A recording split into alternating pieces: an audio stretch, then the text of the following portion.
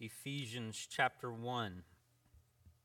William Randolph Hearst was a newspaper publisher, and he invested much of his fortune in collecting art treasures from around the world. One day, Mr. Hearst found a description of some valuable items that he felt he must add to his collection. And so he sent his agent abroad searching around various parts of the world to find these particular items. And after months of searching, the agent reported back to Mr. Hearst that he had finally found the treasures that he had been seeking for. They were, in fact, located in Mr. Hearst's own warehouse. You see, he had been searching frantically for something that he already owned and had just forgotten about the treasures that were already his. I want to talk to you for a few minutes this evening about hidden treasures. Maybe more appropriately would be forgotten treasures. I believe oftentimes it is a tactic of the enemy of our soul to discourage and defeat us, to trick us into thinking that we are less than what we are. And you know, the devil, if he can't rob us of our faith, he will simply try to bring us to a place of being a discouraged, weak, and anemic Christian. I was thinking over and reading these passages of Scripture, some last night and some this afternoon, Ephesians chapter 1, beginning with verse 15. This is a prayer of the Apostle Paul for the believers at Ephesus. For this reason, because I have heard of your faith in the Lord Jesus and your love toward all the saints, I do not cease to give thanks for you, remembering you in my prayers, that the God of our Lord Jesus Christ, the Father of glory, may give you the spirit of wisdom and of revelation in the knowledge of him, having the eyes of your hearts enlightened, that you may know what is the hope to which he has called you, what are the riches of his glorious inheritance in the saints, and what is the immeasurable greatness of his power toward us who believe, according to the working of his great might that he worked in Christ when he raised him from the dead and seated him at his right hand in the heavenly places, far above all rule and authority and power and dominion, and above every name that is named, not only in this age, but also in the one to come. And he put all things under his feet, and gave him as head over all things to the church, which is his body, the fullness of him who fills all in all. When I begin reading this passage and I look at where the requests really start, there are three specific things that Paul is asking for, but he asks a prelude request before he gets to the three requests at the core of his prayer. He asks for a spirit of wisdom and revelation in the knowledge of him, that the eyes of your hearts being enlightened. And what I hear Paul saying is that what he's asking for is something really big. This is big. This is something that is going to be hard for you to wrap your minds around. It's going to be hard for you to grasp. And so you're going to need divine help even to comprehend what it is that I'm going to ask God to give you. He says that the Father of glory may give you the spirit of wisdom and of revelation in the knowledge of him, having the eyes of your hearts enlightened.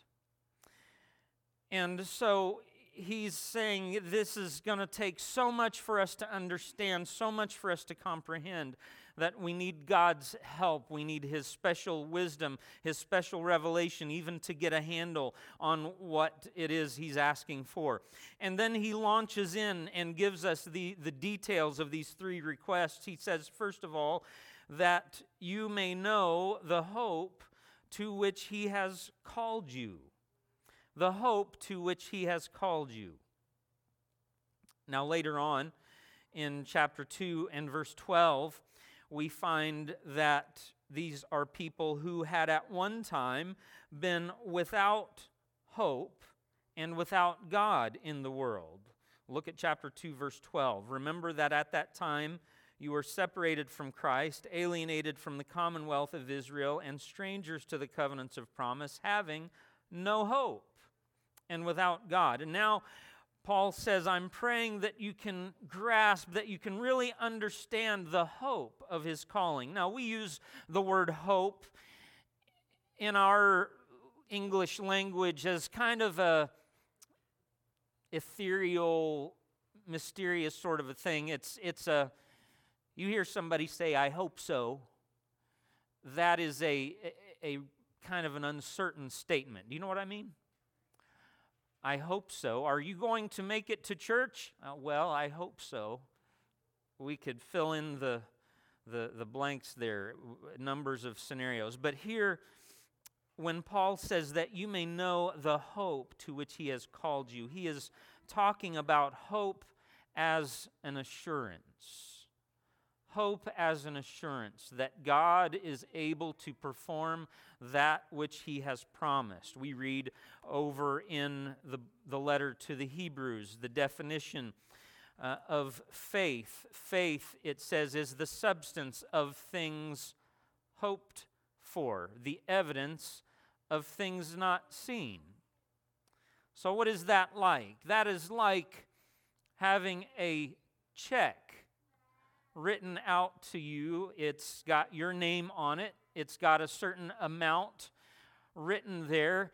And just for the sake of illustration, let's say you have a check written out, made to you for the amount of $100.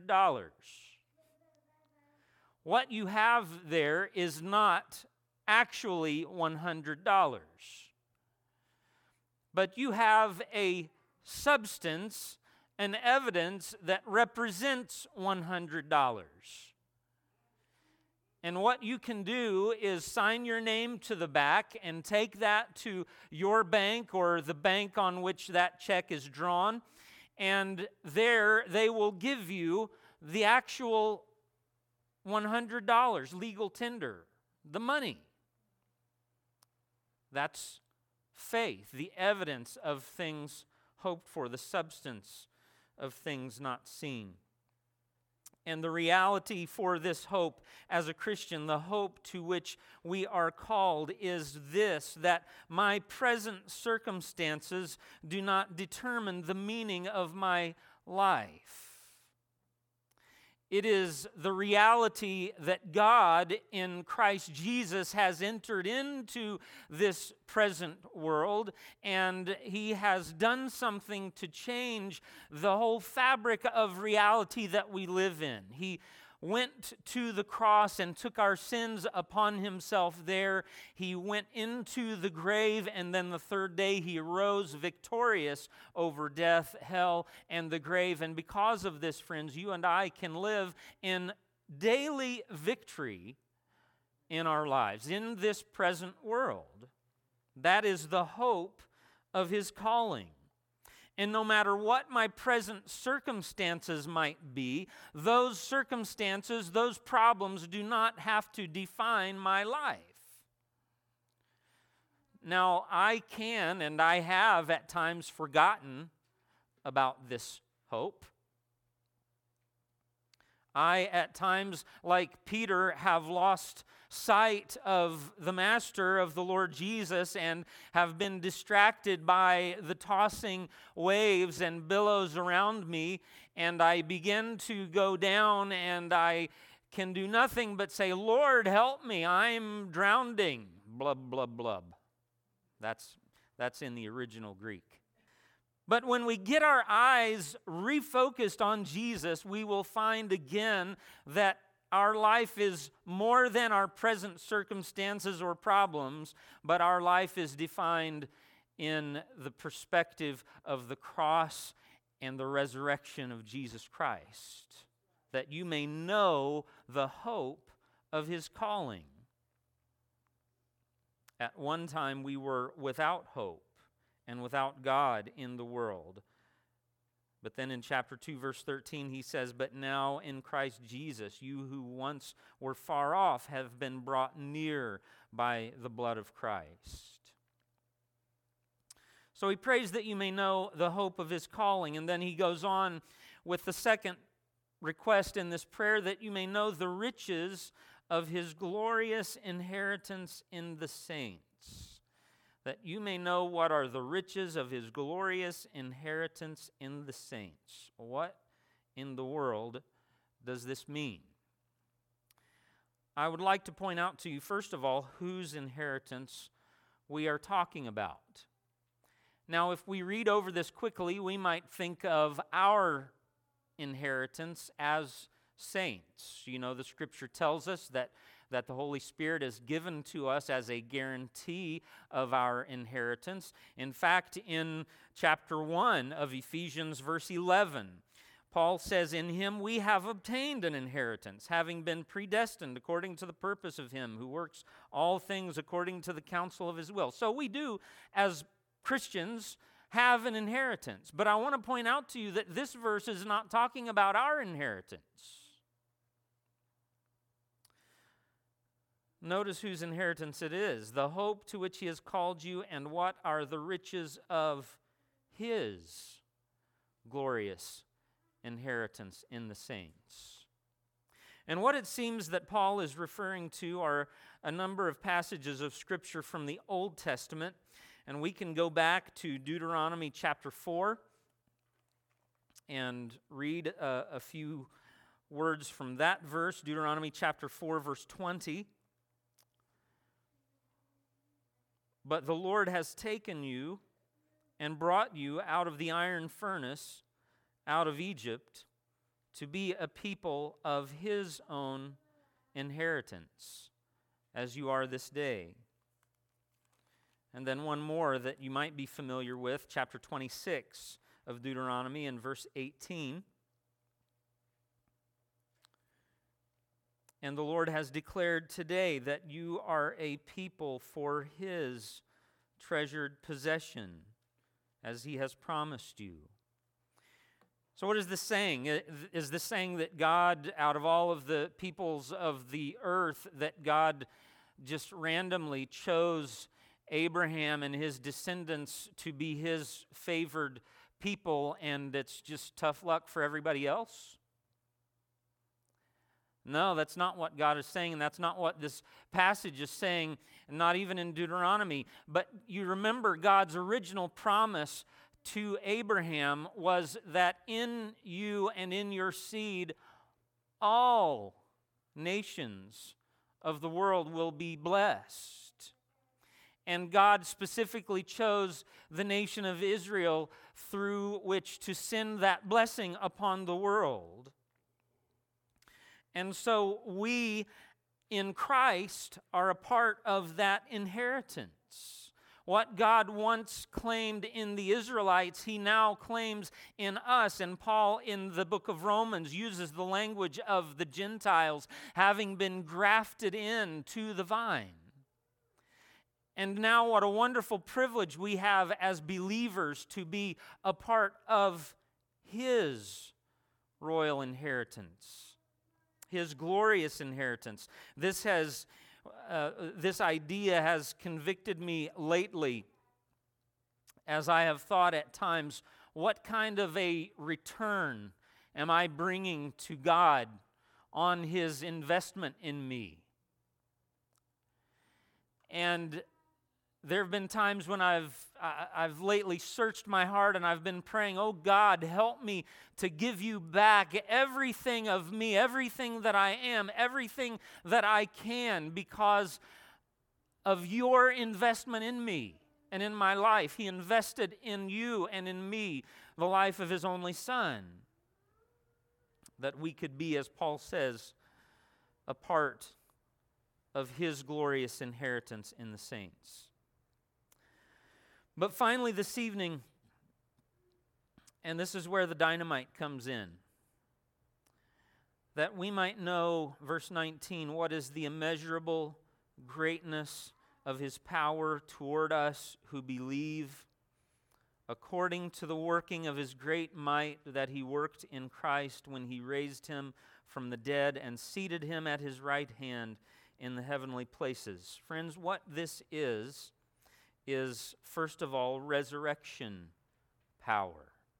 Resurrection power. I like looking over at the prayer Paul prays at the end of chapter 3 in Ephesians. And there in verse 20 he says, now to Him who is able to do far more abundantly than all that we ask or think, according to the power at work within us. And that power we read about here in chapter 1 is the resurrection power, the same power that was at work when God raised Jesus from the dead. Not only is it resurrection power, but it is victorious power. Because we see here that after God raised Jesus from the dead, He lifted Him and seated Him at His right hand in the heavenly places, far above all rule and authority and power and dominion, and above every name that is named, and not only in this age, but also in the one to come. I am not interested in being a defeated Christian, but sometimes I struggle to live in a place of consistent victory because of forgetting who I am and where I am in Christ. But friends, I'm glad that the Scripture tells us there is a victory that is far above not just our circumstances and our present problems and questions and struggles, but there is a victory that is above all rule and authority and power. And we look at this and we say, well, yeah, but this is talking about Jesus. That Jesus was resurrected and raised to sit at God's right hand. And that's true, it is. But friends, if we look down in chapter 2, we see there, verse 4, God being rich in mercy because of the great love with which He loved us, even when we were dead in our trespasses, made us alive together with Christ. And verse 6, raised us up with Him and seated us with Him in the heavenly places in Christ Jesus, so that in the coming ages He might show the immeasurable riches of His grace in kindness toward us in Christ Jesus. So the question is, how do we get there? How do we come to the place of living in and enjoying that kind of victory? Well, I think we can very simply ask, how did Jesus come to that place of victory? Simply put, as I was quickly trying to put together the slides, I just put in strength and weakness. But the reality is it's not just weakness, it's death. The only way for Jesus to come to this place of experiencing the resurrection power of God and the victorious power of God that raised Him up and seated Him at God's right hand was by going to the cross and by surrendering His will fully to the Father's will. Yes, He expressed the desire, if possible, Lord, let this cup pass from me. But in the end, He came down to that place of full surrender. And the battle for Christ was won in the garden when He committed Himself fully to the Father's will and said, nevertheless, not my will, but thine be done. And friends, there is victory for you and I, resurrection power for you and I, when we come to this point of willingness to die to ourselves. to say everything that I am and everything that I have and everything that I wish for, I wrap it all up and I bundle it all up and I present it to God as a living sacrifice, holy, acceptable to Him, which is just a reasonable act of worship, a reasonable act of service. It's not fun or pleasant to talk about death and dying. In a very literal sense, I feel like I've done too much of it lately. But friends, the reality for the Christian is that beyond death and dying, there is an empty tomb, there is a resurrection, and there is life, and there is victory, and God can lift us up above our circumstances and above our problems. But it follows after the cross. It follows after the cross. I'm not sure where you are this evening, but I would like to just honestly tell you I've struggled throughout this afternoon, struggled in preparing for the service this evening. And I'm going to invite Sister Hembry if you would come to the piano, and let's join together and sing in closing.